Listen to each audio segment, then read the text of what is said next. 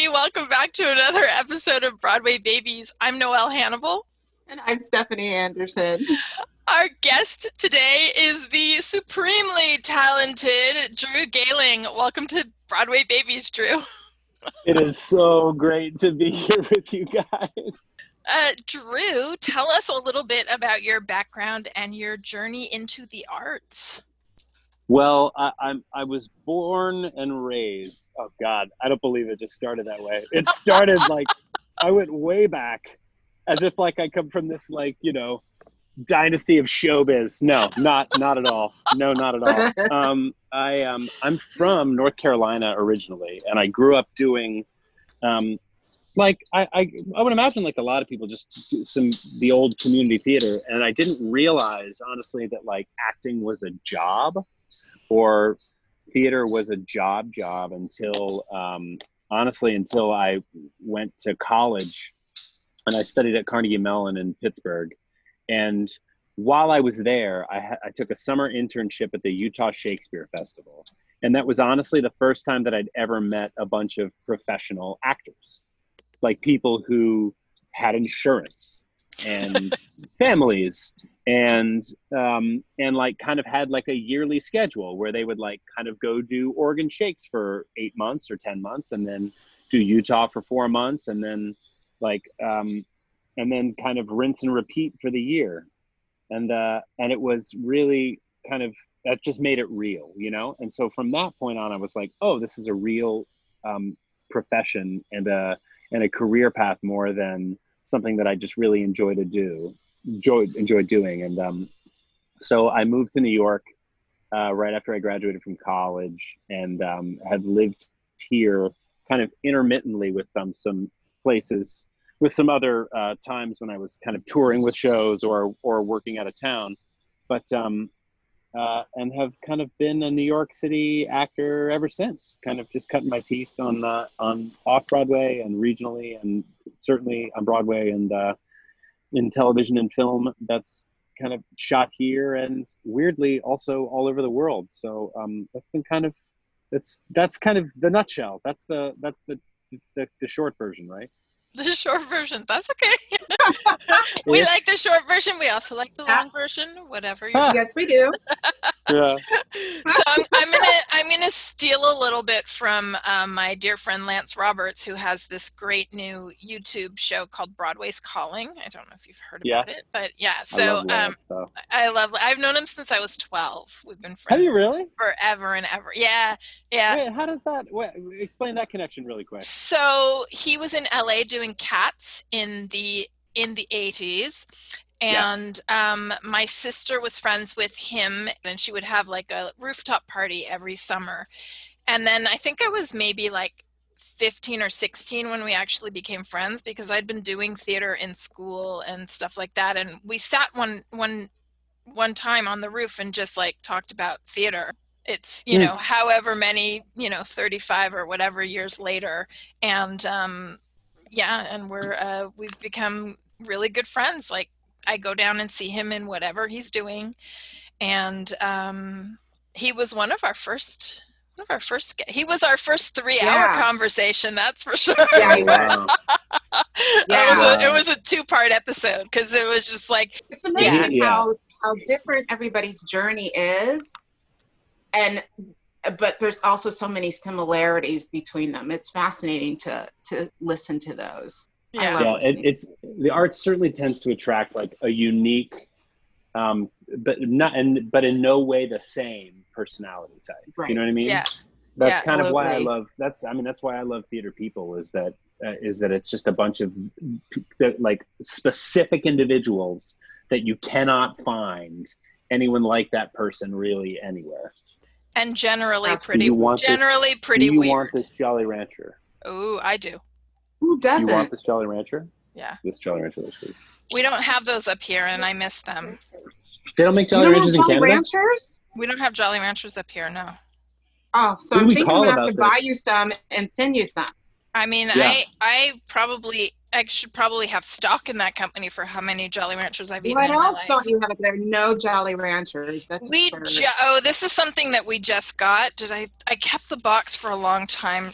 which is ridiculous to keep this kind of a box, but I kept it in case they ever disappear from here again. But we just got these.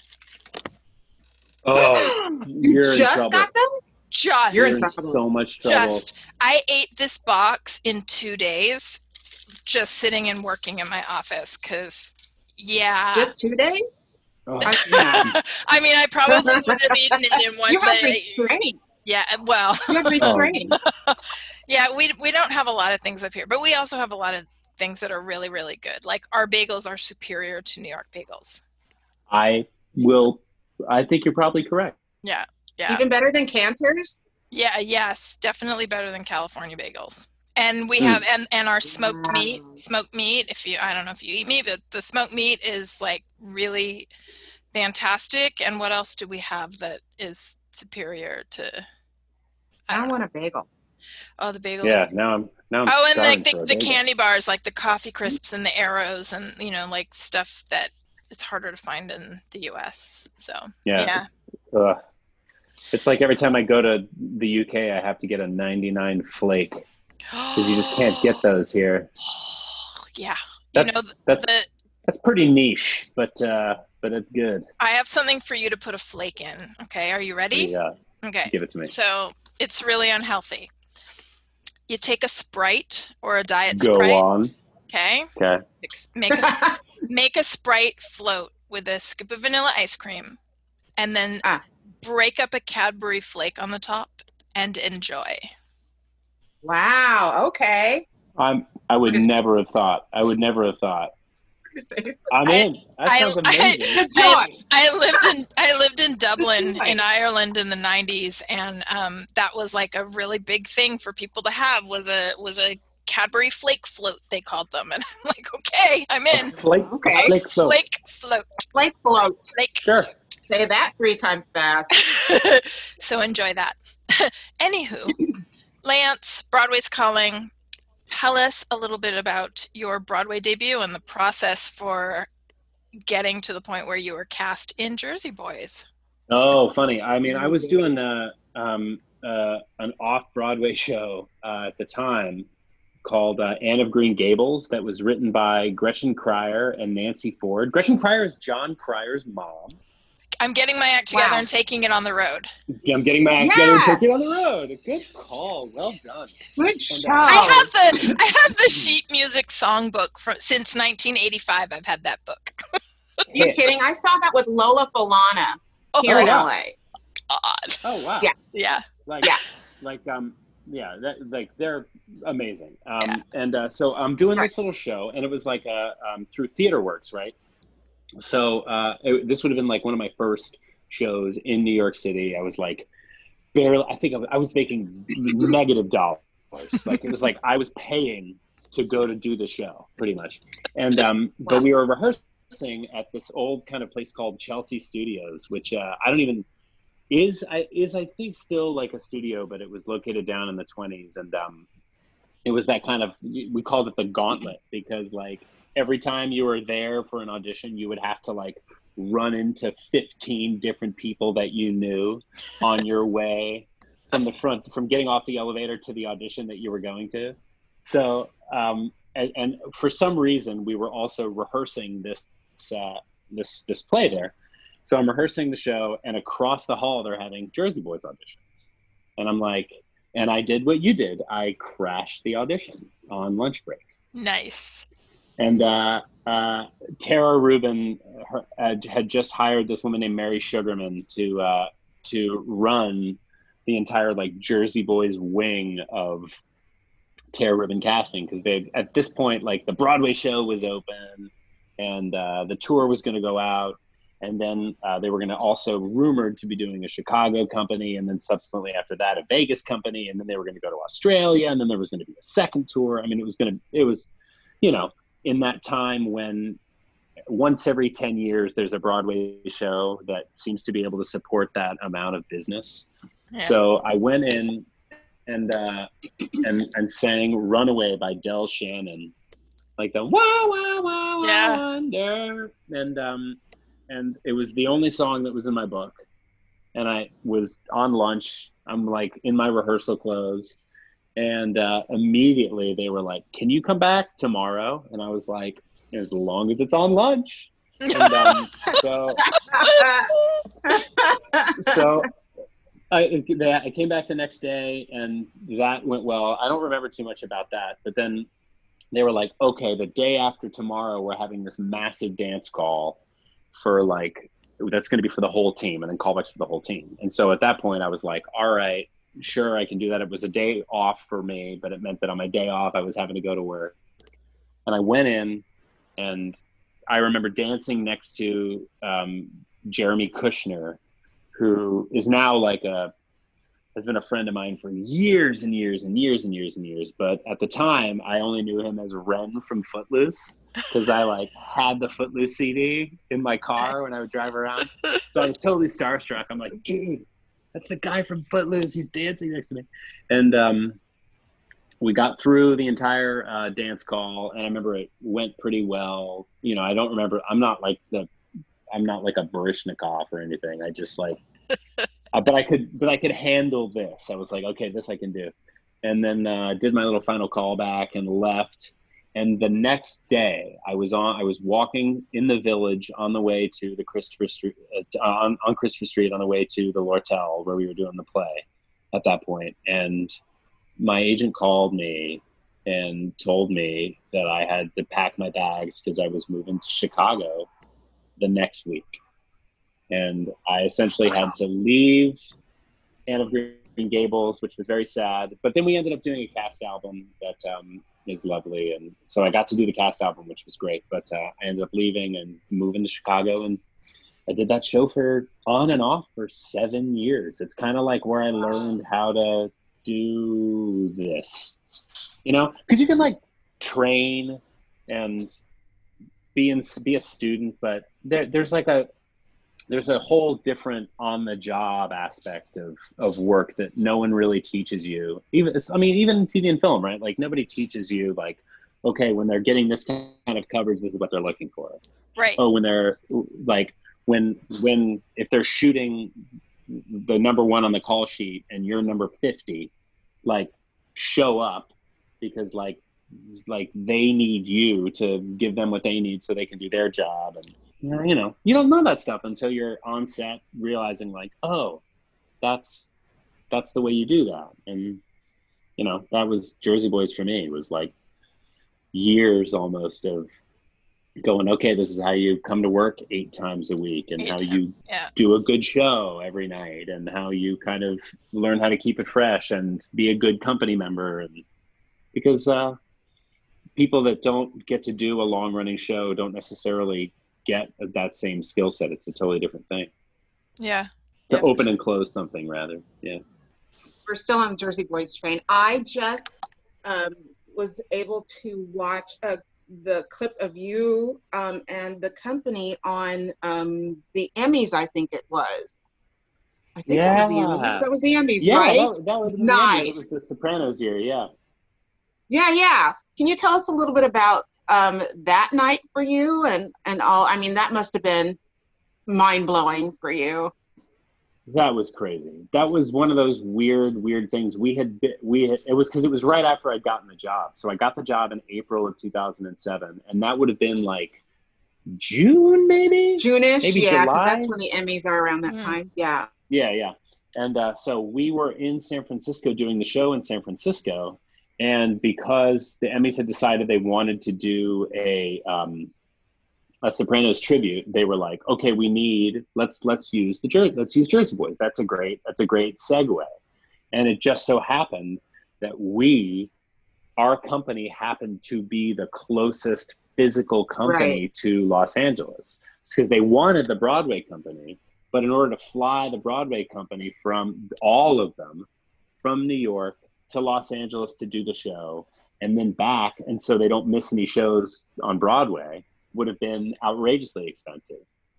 So what they ended up doing with us was we had to fly the morning before. We hopped on a plane. We flew the entire cast flew to Los Angeles, got driven to the Shrine Auditorium, did a sound check, drove back to the airport, flew back to San Francisco, did the show that night, woke Oh up the next no. morning, got back on I a plane, right flew back. back to LA, and then actually did the Emmys. So it felt not real in any way, shape, or form.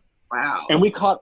we caught like all sorts of flack that year. I think the Emmys as a whole did, because remember they shot it in the round. It was the Ugly Betty year, Yeah. because I remember we all knew a bunch of people in Uh, Ugly Betty.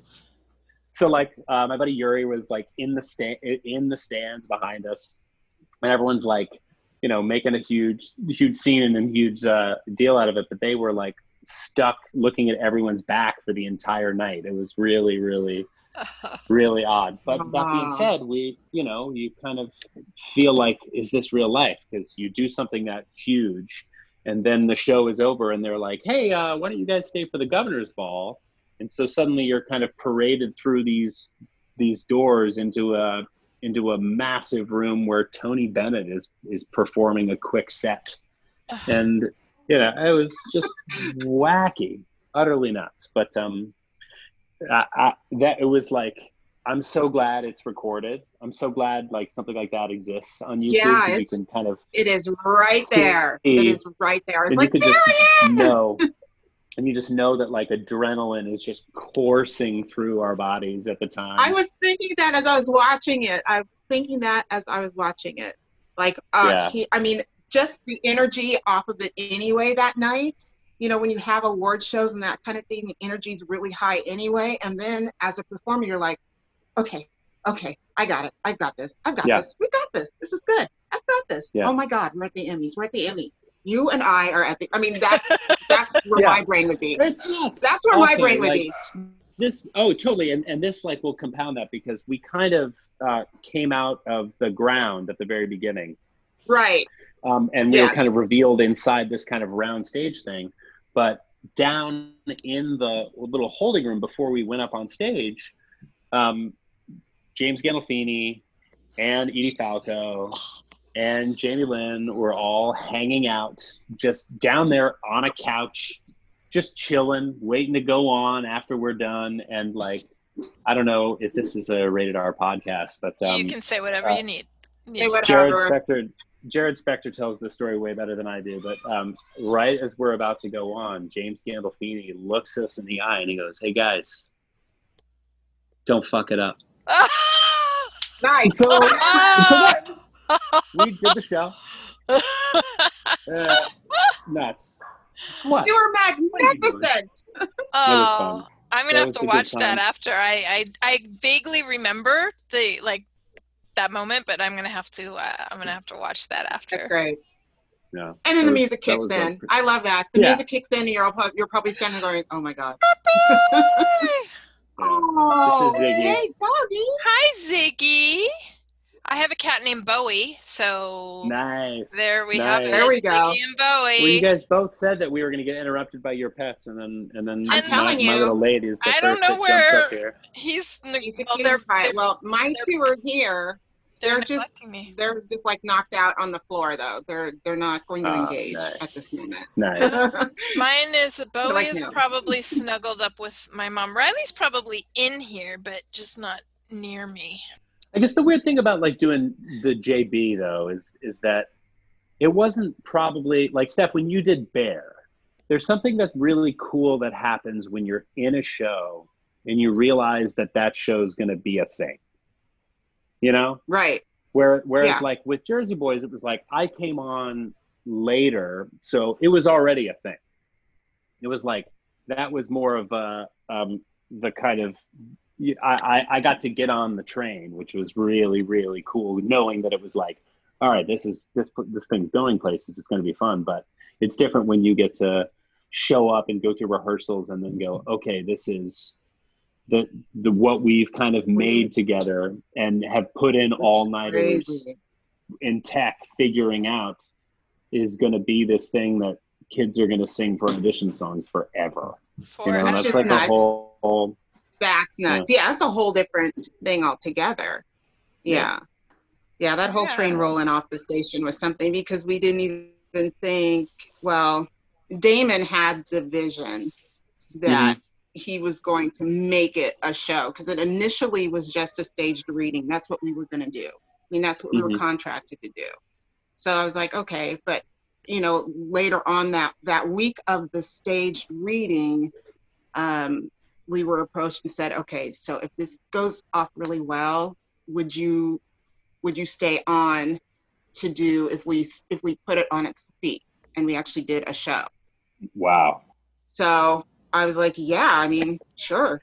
That's what happened. And then it just that I knew the minute we did that. I think the last reading, or we did a couple of readings. We had a couple of nights, I think.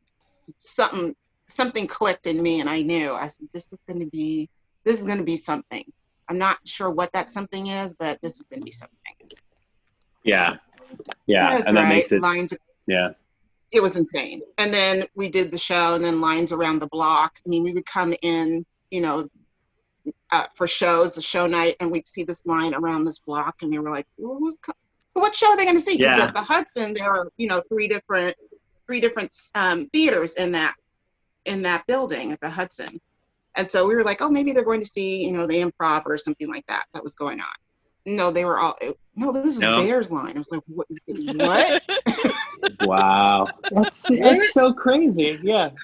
It's crazy. Yeah. And then the off-Broadway mindset too. The off-Broadway mindset too is like, okay, this is usually a stepping stone to something else, or like, hopefully we'll kind of be able to parlay this into something else. And then so rarely is it the thing.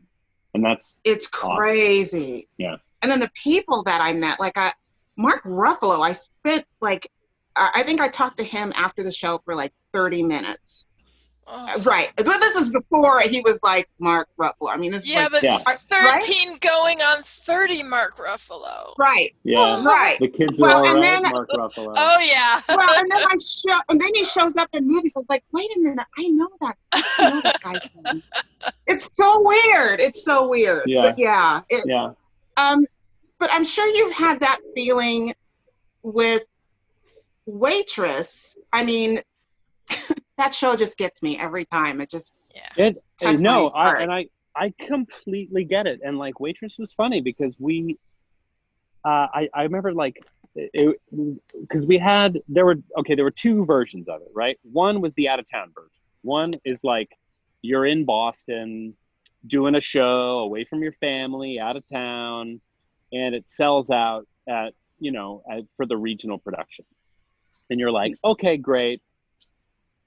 Everything's going to Broadway. Awesome. That'll be great. That'll be super fun. Wonderful. And then, but I remember being in rehearsals and right before we started previews, talking to Chris Fitzgerald, because he and Nick Cordero, the wonderful Nick Cordero, shared a dressing room right next door to us. And we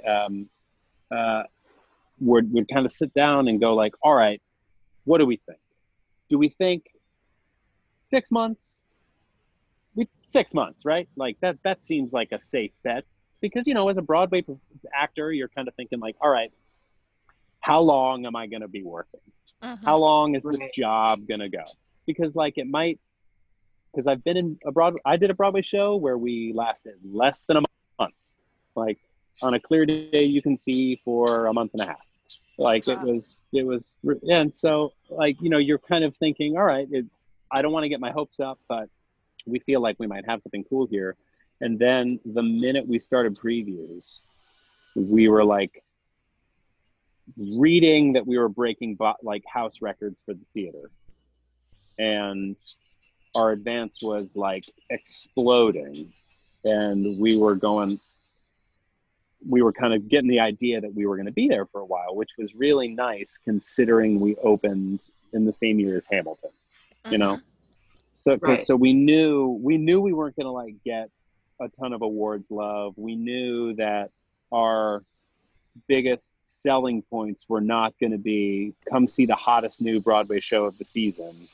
We had like a specific niche that we were going for, and our producers were smart as whips, and they knew how to kind of get people in the door that they were trying to get in the door, and it like worked like gangbusters, and we had the best freaking time doing it. Like I had never had such a good time on a show.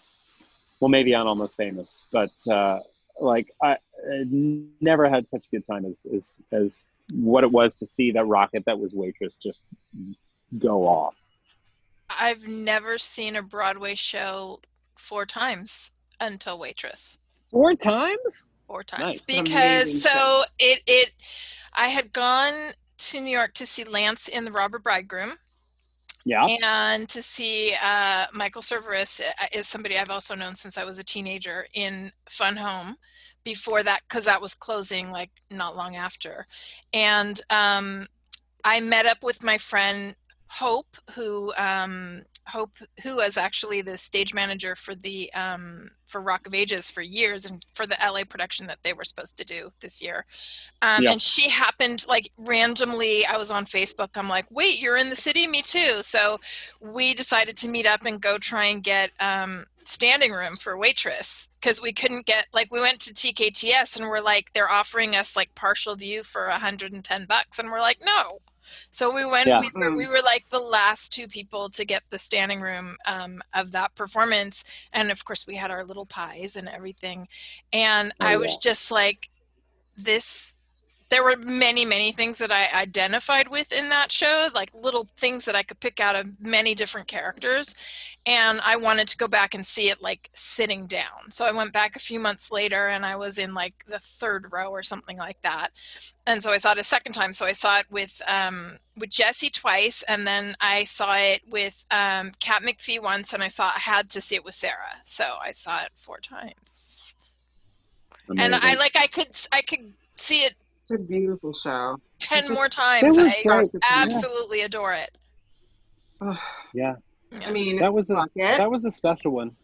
Yeah, that was a special one, especially for like if you're a parent and you go and like that show was just meant to gut you. It's Yeah. just what And it's it did. meant to do, and it Yeah. did, And it did. and it I mean, for did. some, yeah, the parent thing that anybody who's been in an An abusive abusive or relationship. Yep. relationship, Yeah, yeah. anybody who's fallen in love with an unavailable person. Any, there are so many Right. things in it, and the music just like, it's never left my cell phone since that cast recording came out. Like, Yeah. there have been shows that have kind of gone off the, oh well, I'll listen to that at some other point, but it's just I just adore it so much, and I just loved your performance so much.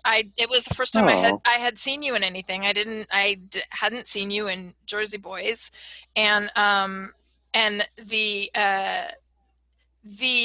the awkwardness of your Dr. Vomitor, as an awkward as a tall awkward person myself, I was like, oh that yeah. that I would do that with that piece of paper. That dude's a mess. That dude was a mess. Yeah. Yeah, I enjoyed it very much. I enjoyed it very that's too much. funny. That's too funny. Oh, thank you, thank you. That's so kind of you to Ah. say.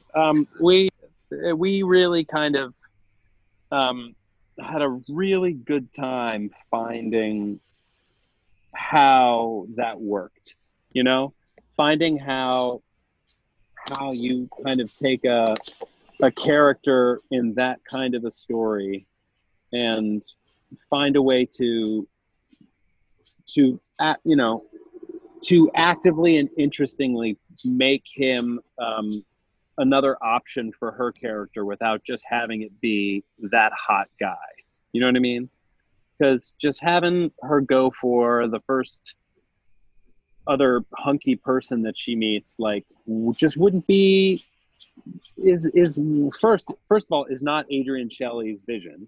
Mhm. Second of all, just doesn't always is like a little too simple on stage. You know what I mean? It's a little too easy to be like, oh wow, look at that other hot, wow, isn't that person just so beautiful? Let's, oh, of course they should be together. And instead we decided to kind of approach it much more of from a what complements her personality, Mhm. and that kind of ended up our questions were always like, what are we doing that furthers her journey?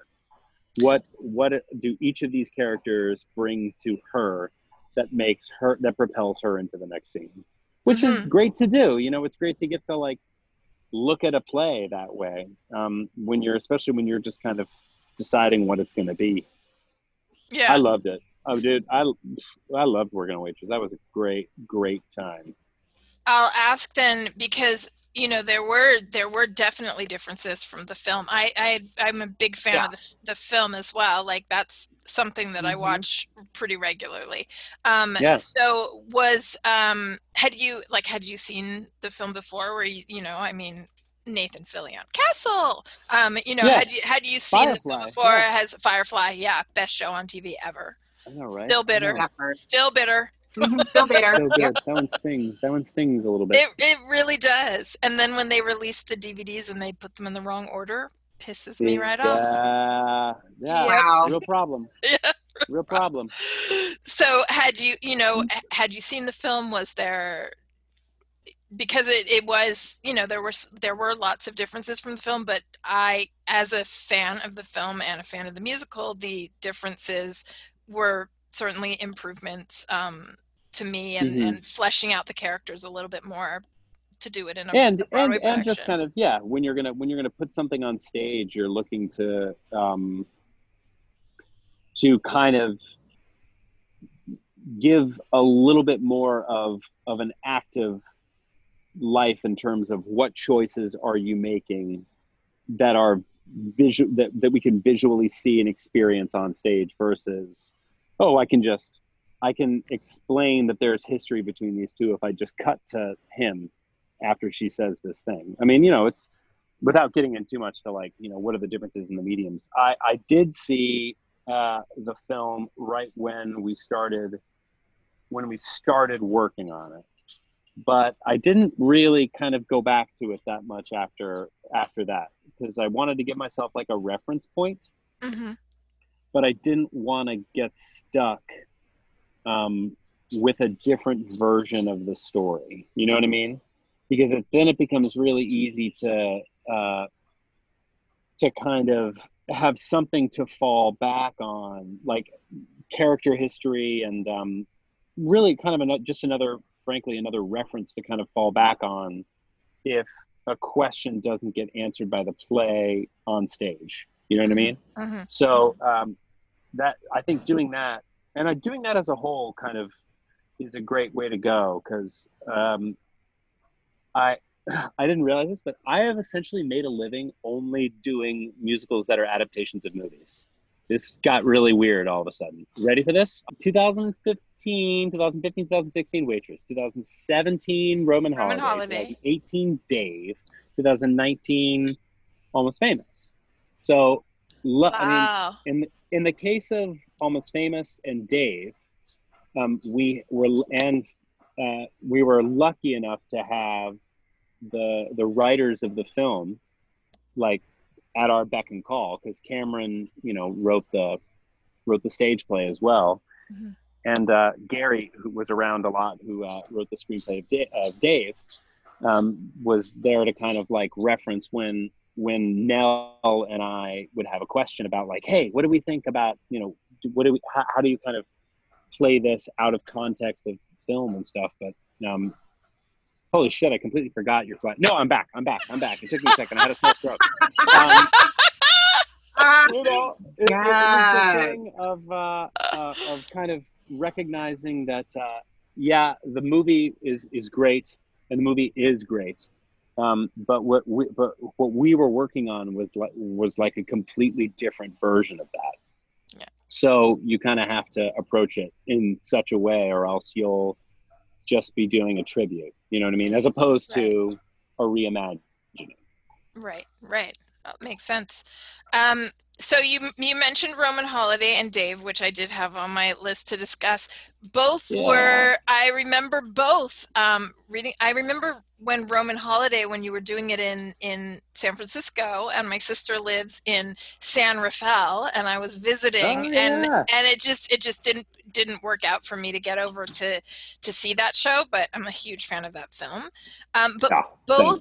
both were touted like on the Broadway world and Broadway.com and all these things as kind of out of town tryout to Hmm. potentially come on to potentially transfer to Broadway. So neither did, which was disappointing for those of us who were looking forward to them. But what was that like for you in terms of, I mean, obviously there are no guarantees, so there's no guarantee that something's going to transfer. But for you having two back-to-back shows that wound up not making the transfer, what was that like? That's a really good question. No one's ever really asked me that before. Uh, that's like kind of a bit of a bummer, isn't it? You feel, look, working on like a new show is always a one in a million shot.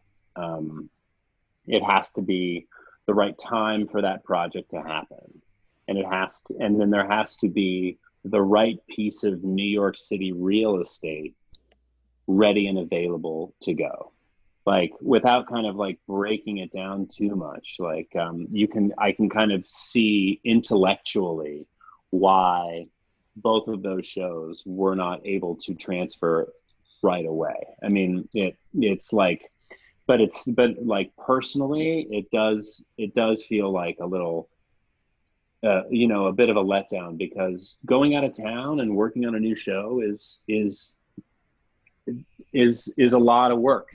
Is a lot of work, and it takes a lot of like time and energy, and it takes its toll on like on your family and on like just yourself personally and emotionally, because you're away from home, and working on a brand new show will take 5 years off your life, and whether or not, and you only hope that on the other side of that tech process and that creative process, that like the thing that you walk away with is something that propels you on to do something else. You know what I mean? Mm-hmm. So in that way, it does feel like it can be like like just a slug to the chest of like, okay, all right, well, what's the next one? What's the next one? What's the next one? But in the case of Roman Holiday, I mean, that was tough, because it was like in San Francisco, even we sold out the entire run in San Francisco, and that didn't really do us any favors, because all of those ticket sales were directly tied to subscribers for Broadway and SF. And the only reason that they had sold the largest number of subscriptions that they had ever sold in the history of Broadway SF, or Shorenstein Hayes Nederlander, was because of Hamilton.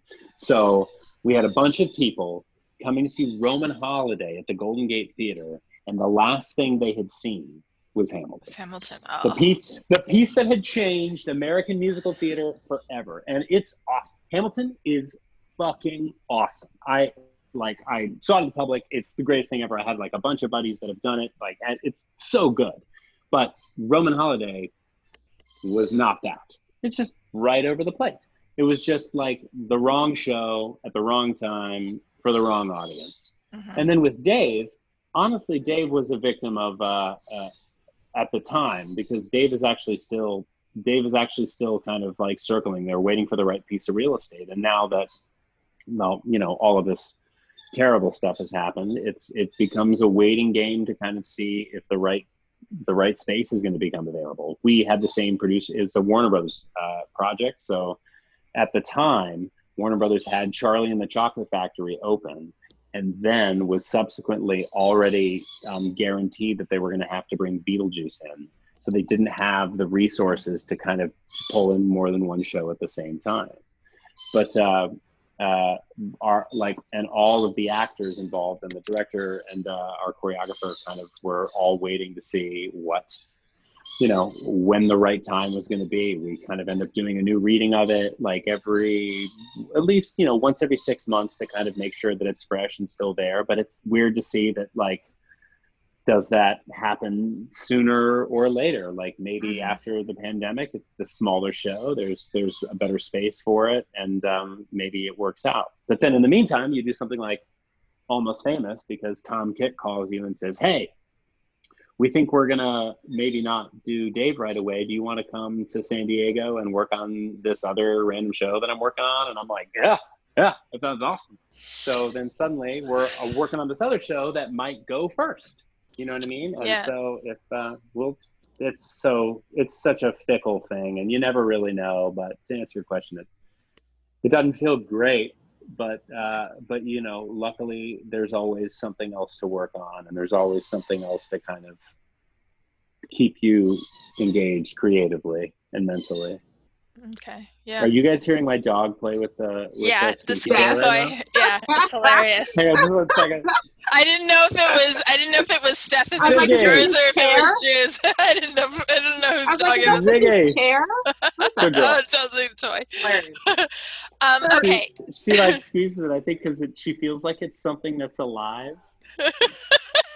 I don't understand that, Aw. but that's too good. So Anyway, cute. Um, okay. Almost Famous. So, Almost Famous is one of my favorite films of all time. I watch it probably every 4 or 5 months, maybe. Um, um, Billy Crudup is the shit in that movie. Uh, yeah, um, so when I heard that there was going to be an Almost Famous musical, I freaked out, but also I was terrified because this is like it's like mine, you know? yeah. You know, and And you never know if is it you, going to is it work? Is it gonna, going to be because terrible? I've gone to see stuff that have been films that and you know, it's been terrible. And, but you Yeah, know, the creative team, obviously with Cameron writing the book, like, you know, made me feel a little bit better. So I was in town, well, I was going into town to visit my godmother, in the fall. Um, she was going through cancer treatment. She sadly passed last month, but I'm sorry. thank you.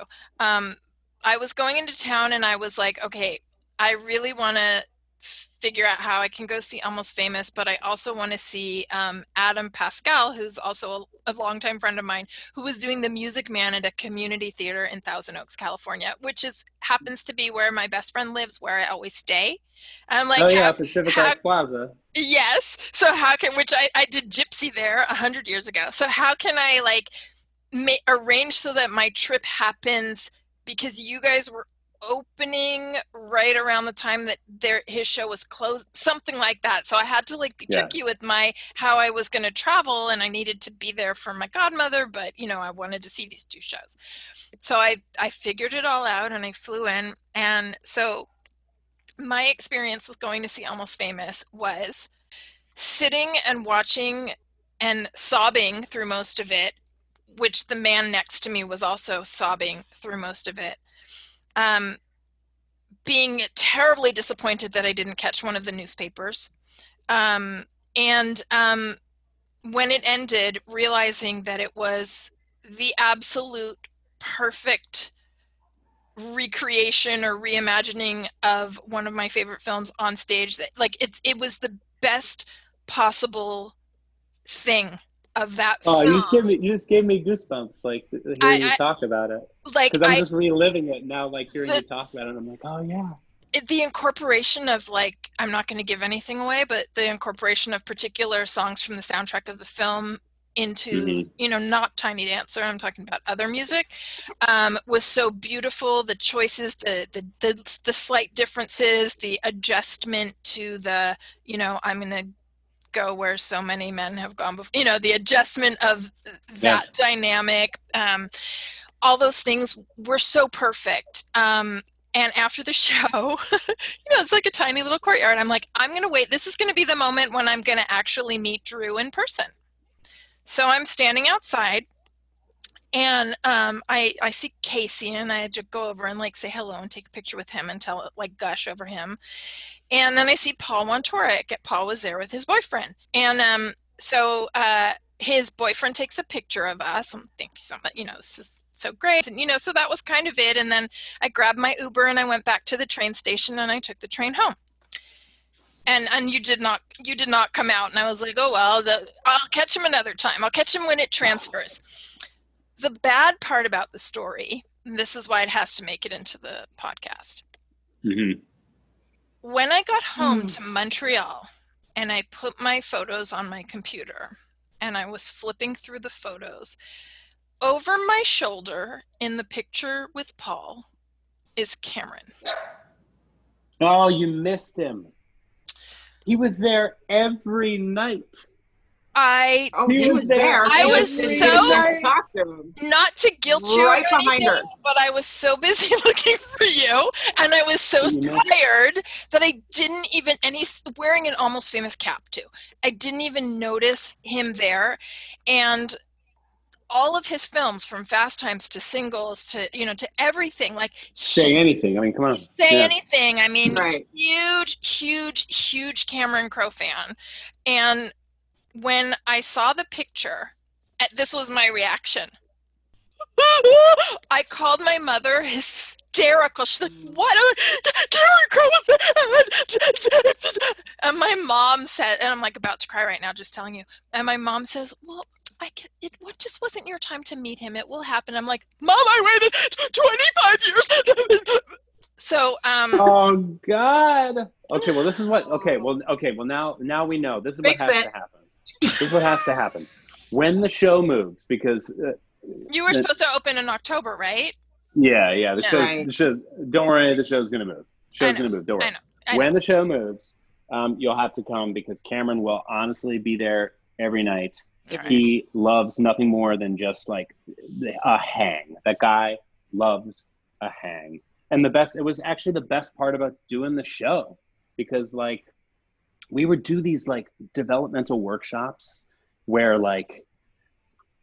where the people that would just come into okay, for example, we're just kind of like dicking around in rehearsal and figuring out like, okay, who's going to push this road box across the stage? I'm going to pass a cigarette to this guy. Like he's going to toss this guitar case and someone's going to catch it. And all the while, like, then we just kind of turn up and look, and all of a sudden it was like, dude, it's David Crosby. Crosby's here right now. Wow. Oh my God, that's just utterly nuts. And then or the lead singer from Pearl Jam, like just comes for part of rehearsal As you do. randomly. And then and do. honestly, I'll give a little something away, because like because it may not last till the next version, but it happened once when we were rehearsing it. We were in an actual performance of like one of the end of the invited workshops that we would do, and right before we were about to start, Graham Nash came, and so Graham Nash like gets a seat like up front, and at the time, this would have been one of the last workshops that we did. So it wasn't Casey who played William Miller. It was Colton Ryan, who's going to be in the Dear Evan Hansen movie. And yeah, and he was playing William Miller, and Saleha was Penny Lane, and he started to sing River by Joni Mitchell, and as he's like singing to her, Graham Nash just kind of suddenly perks up, tears are streaming down his face, and he looks over at Cameron and is like, flashes him the AOK symbol. Yes. And I'm watching this going like, this is pretty amazing. And then Theo Stockman, who is a buddy of mine who was also in the cast at the time, the guy, he's that friend of yours that knows everything about every musical artist ever. You know how there's just some people that are like, well, in 1974 they came out, they just know. And he was like, that song is about him. That song is about him. They put in the song and he's there and he's watching this. And anyway, so the whole process was just one moment of kismet after another. And, it kind of just chanced to feel like, and to get a feel of what it's like to be in the band, because as actors, we all kind of get that, you get what it feels like to all be there, putting something together and making something happen that then fans later take on as their own and appreciate in a whole different way. But the music industry is one that I'd never really gotten a taste of until doing Waitress with Sarah, and then realizing like, oh, you're a pop star. What is that even like? don't even have a concept of that. And this is like, was just a whole other level of suddenly hanging with Cameron's buddies. Yeah. And Cameron's buddies are people that are Rock and Roll Hall of Famers. Yeah. Like he'll be like, okay, so I just got off the phone with Mr. Robert Plant, and we're gonna have to make a couple of changes to the song. And you're like, what are you talking about? Who are you? You just, and you know, and then, but then at the same time would talk about making Vanilla Sky. And it was while they only got Cameron Diaz on the days that she was in between shooting Gangs of New York. So all of her scenes were kind of shot in between there like that. And you know, just, he's a wizard. And we should all be so lucky as to like get a big Cameron Crowe bear hug, because that guy is just the best. He's the best. And I'd follow that man to the ends of the earth. He's awesome. Oh, I love hearing that. You know, as a fan of That the wasn't film, meant to gloat. That wasn't no, meant to no, gloat no, to it you. didn't. No, it didn't. No, didn't sound at all. Nope. Going into it also knowing you from Waitress and knowing Colin from Anything Goes is basically the only thing I think I've ever seen him in on Broadway. And thinking like, you know, these guys, I don't know how these guys are going to pull off rock and roll. You know what I mean? And to have had it be so perfect, like I couldn't, before I saw you play Jeff Beebe, I couldn't imagine anybody but Jason Lee playing Jeff Beebe, because like that whole larger than life. And so I'm like stuttering as I'm trying to explain the feeling of forgetting who you all were as musical theater actors while I was watching that show. Like that's the best possible result, right? That's what you want. You want it to. That is. You all suspended my disbelief so much that I believed you were those characters of this film that I know backwards and forward. So, thank you so much. Thank you. That's such a nice compliment to get. And honestly, I got to say it again. It's a testament to Cameron. And I feel like I've told this story a bunch, but Colin and I got Jersey Boys on the same day. We moved to New York around the same exact time. And so he and I have known each other forever.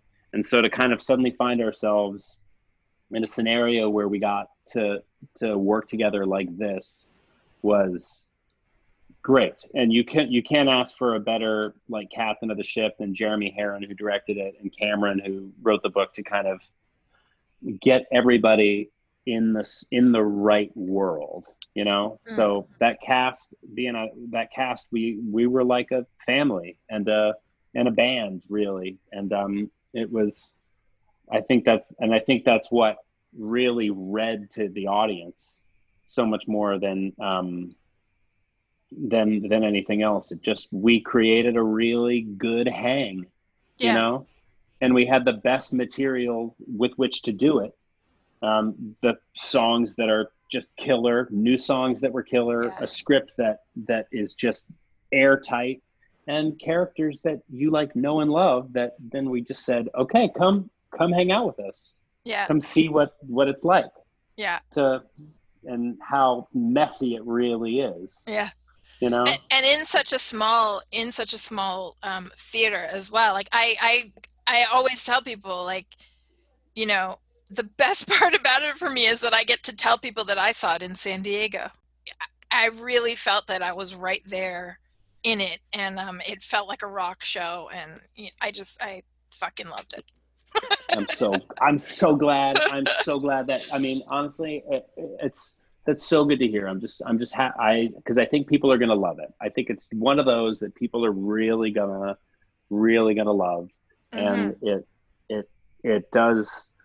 It has a way of just, and I think honestly, on the other side of all of this insanity, the kind of a show like that is going to be, I can't wait to see, for first and foremost, like what comes out of this on the other side. I know a lot of people are really nervous, and I, you know, for one, to be honest, I'm a little bit too, but I think part of that nervousness is the excitement and the anticipation of what those changes are going to be, because live performance isn't gone.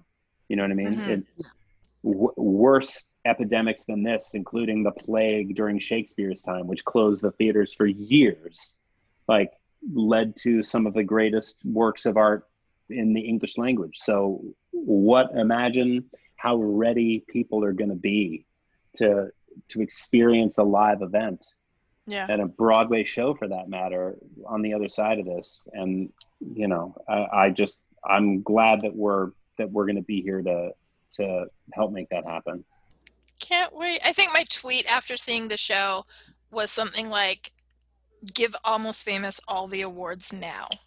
I think Oh, that I love my that. tweet was something along those, like, I guess, sorry, I'm gushing so much, but I love that you took the train, because I took that same train so many times back and forth from Los Angeles, and like, it's actually a really nice train ride. it's a great train ride. Yeah. I mean, the train ride home was hard because at that point I was just like completely drained. You know, I was so Yeah. tired. And then we got delayed on the LA. We had to change like when I took it down, it was just, we didn't have to change trains. It was one straight shot from Chatsworth. Going back, we had to change in LA. In fact, I think I had to change onto a bus Oh going God. back. But it was quite the day. It was I bought way too much merch. I have a shirt, I have a keychain, I have lots of things. It was good merch. Sure, good merch. The keychain, seriously, the Continental Hyatt, like, that is the best piece of Broadway merch I think I've ever bought, is that Yeah. keychain.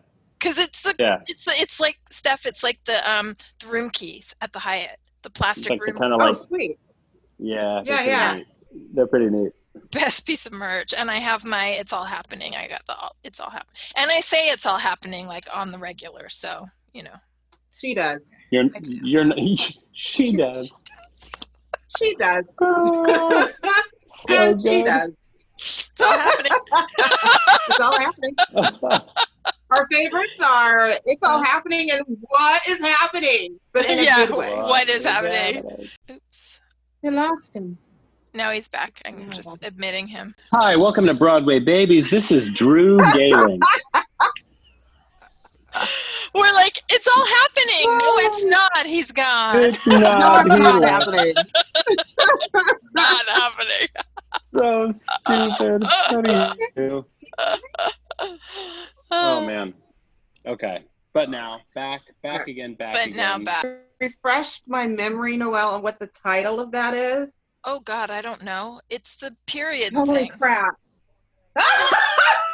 The menstruation. The period thing. What is the name of that? Oh. Hilarious. Oh my God. Okay, so Hilarious. my It was like a Valentine's Day thing. I was like, oh, let me watch this. Click. Yeah.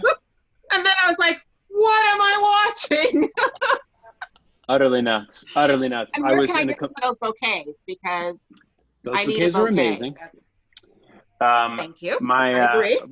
The funny thing, I was so starving when I was doing that, because my girlfriend and I were doing Whole30 at the time, and so I was just freaking famished the entire shoot of that day. That's like all I remember of that day. My friend Margot, who played my girlfriend in that, she was Adrienne and Rocky, and Tamar of the River off Broadway, and just did Unknown Soldier at Playwrights Horizons right before everything closed down, which was an unpublished Michael Friedman musical. So freaking good. But anyway, she runs this very, very wonderful not-for-profit organization, the name of which is completely slipping my mind right now, which was aiming to raise awareness for the fact that women's sanitary products are not considered essential for people who are on public assistance. So, which is utterly insane. Absurd. Yeah, it's utterly absurd. So she was like, we're getting together to, we're going to create this little bit of content as something that could be given as a gift for Valentine's Day, that would help raise money for this organization. So she asked me to do it, and I was like, no questions asked, absolutely. anything you ask It me to was do, I'm brilliant. in. We had a really good time, and it just kind of ended up being a ridiculous day in an apartment in Harlem where we just kind of played around with pads and Yeah, tampons. Period products. great product. It was brilliant, I might say. Oh, I I'm must so say. glad to hear it. Yeah, I was going through YouTube to try to find clips so I could, see more than I know about you. Yeah, of course. And as a fangirl would. And I happened upon this. It was like a Valentine. It said something about Valentine's Day. And I was like, what is that? So I clicked on it and I was Oh like, my oh, this gosh. is cute. And I was like, wait a minute. Wait, it's turning. It's turning left. It's turning. I Oh, love here it it. is. There was a little nod to Dr. Pomander in that, though, with Yes, there Wait, was. the piece was of it really? paper. There's a piece of Oh yeah. the They paper. asked me to do it. They asked me to do it, They and I said, did. you know what? I caught I'm it. down. I caught it. I'm so glad. That was Yeah, one of my absolute that really did it for me. I was like, I'm gonna like this guy, and I sent it to her. I'm like, you She's gotta like, see this clip. she goes, she texts it to me, like to prepare for our interview with you, and she goes, I have questions. I have I have questions. I have questions. I have questions. oh my Racket. gosh. Is that it? Racket. Racket. Racket? I just found it too. There we go. So wait, Racket. let's Yeah. just I punch this I in. sent it to her and I was like, I have so many questions. I'm just not sure if you could like the bouquet in itself is really what did it for me. I was like, more men need to give these kind of and women Oh my not God. be so upset if they get them. I'd be like, yes, please, Exactly. She was because amped. they're not cheap. They're not cheap. Can we They're just talk not about cheap. that? They're not cheap, Not and cheap.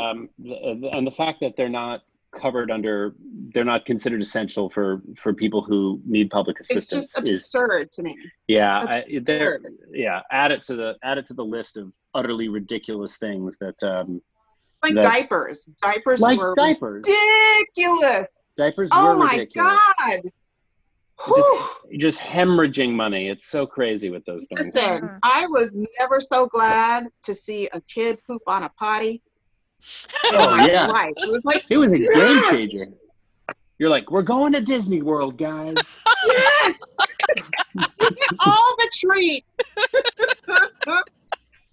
You get all the treats. Oh my man. gosh. Oh man. Okay, I'm down. Whew. It's all Oh happening. God. I just preached It's for all 5 happening. minutes. It's all happening. It's all happening. Your aura is purple.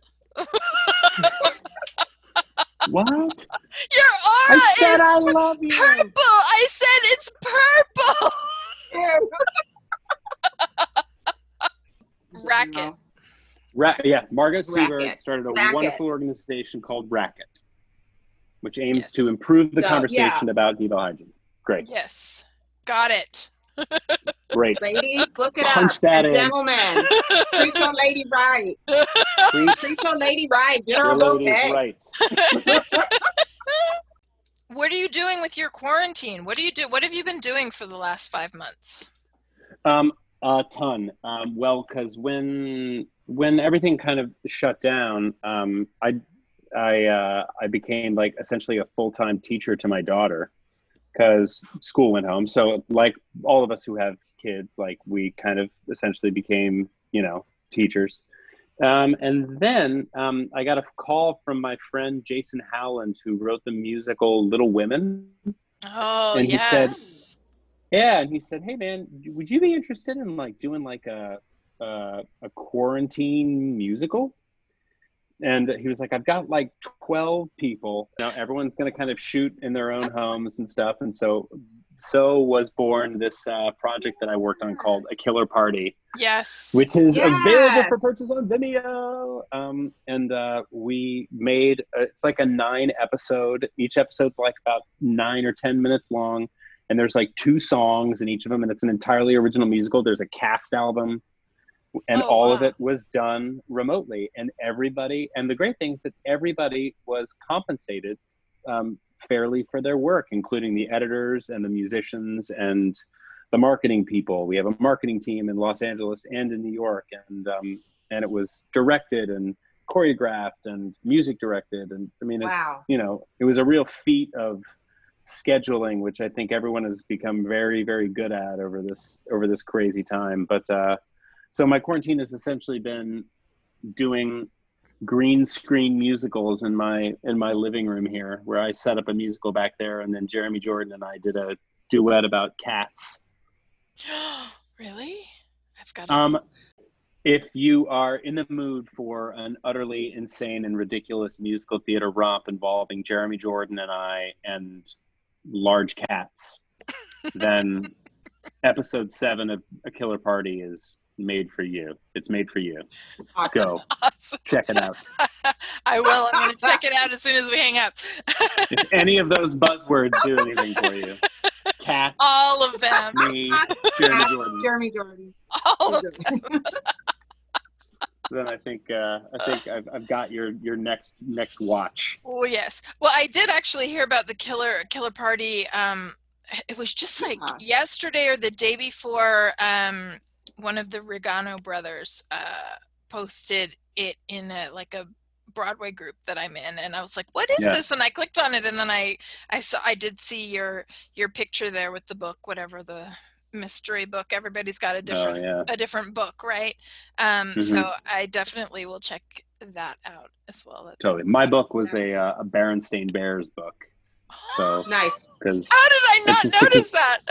That just kind of reflects, the reading level that I'm working on right now. I love that, this whole project was, was created with all of you guys doing all this stuff, but that you say you were fairly compensated, because that's, one of the biggest problems that a lot of us are having during this time is that so many of us are being asked to do things and not be compensated. Well, what are you doing? You're not doing anything anyway. Oh, you'll get exposure or experience. And it's like, I just want to be in my pajamas and watch Gilmore Girls, Yeah, exactly. But if you want to pay me, I'd love to. I'd be more than happy to. I'm happy to get dressed from the waist up to come and do anything for you, if you're going to pay. Yeah, the virtual background does the rest, right? That just kind of make it happen. That was it made all the difference to suddenly be like, all right, if he's like, okay, everyone's going to be fairly compensated, and then everyone it was incentivized then to get work turned in on time, and the feat of them kind of having to color correct everything and edit it all together so it looks like people are in the same space is really pretty incredible. And it was cool to be a part of it. We were really lucky, and lucky to be able to be inspired by stuff during this time too, right? Because it's really easy to kind of, I don't know, we all have our good days and our bad days and stuff, but if you're lucky enough to find yourself on a roll on a good day, then you're smart to kind of set up some scheduled things that you now feel a responsibility that I got to get this thing ready for Saturday because people are expecting it, and it's nice to have something to see. Honestly, it's really nice to know, okay, Jules and I did this thing for our buddies the other day called the Quarantini, where we kind of get together and do a StreamYard live show on Thursday nights where we make a cocktail and it lasts exactly an hour. We play some trivia games. It's essentially late night at 5 p.m. Yeah. And it was so much fun. And they were like, you know what? It's been great because we just have given ourselves this task that this is what we do. We do it on Thursdays. And then it's kind of just gives you something to kind of make time something other than the construct that it actually is, right? Right. Yeah. I mean, having some structured stuff. We've got our, our show is released every Monday night at midnight. So I've got to finish my editing by the time it's dinner time on Monday. And if we didn't have this time in our lives and this pandemic, it wouldn't have happened. So I'm thankful in a Yeah. way. You know what I mean? Like, Yeah. All those things to be good grateful things are coming out of it. So I And can't. honestly, not just that, but like the two of you having this kind of time to connect with each other, as well as to kind of bring in guests, and the rapport that the two of you have. I don't have to. I'm sure I don't have to tell you this. It's made me feel very comfortable. This has been like the easiest quote interview end quote that I've ever done. Aw, thank Because you. it feels easy. It feels you guys clearly are very good at this, and I really hope that it's something that you continue to do as we're all not stuck indoors. But I thank you guys so much for having me on, and it's been awesome. Oh, thank you, Drew, so much. That means a Thank lot, you. really. That's Yeah, it does. the utmost compliment. Thank you. Well, thank you for being here. You guys, come on, thank you. This is great. You guys are wonderful interviewers. Thank you so much for having me. I appreciate it, really. Thank you, Drew. Thank Hope you for to see coming you in on. person soon. Yes. Yeah, and I'll be in touch with you about the Dinner. Cameron lunch. I The get it. I dinner. get Yeah, it. the I get it. lunch. Dinner. It'll be after a night show. Let's be honest. Awesome. But I hope to see both of you soon in real life. Thank you, Drew. You too. Thank you. Bye, guys. See y'all. Bye. Our guest today has been the amazing Drew Gehling. Thank you so much for listening to another episode of Broadway Babies. I'm Noelle Hannibal. And I'm Stephanie Anderson. And we'll see you next Bye. time.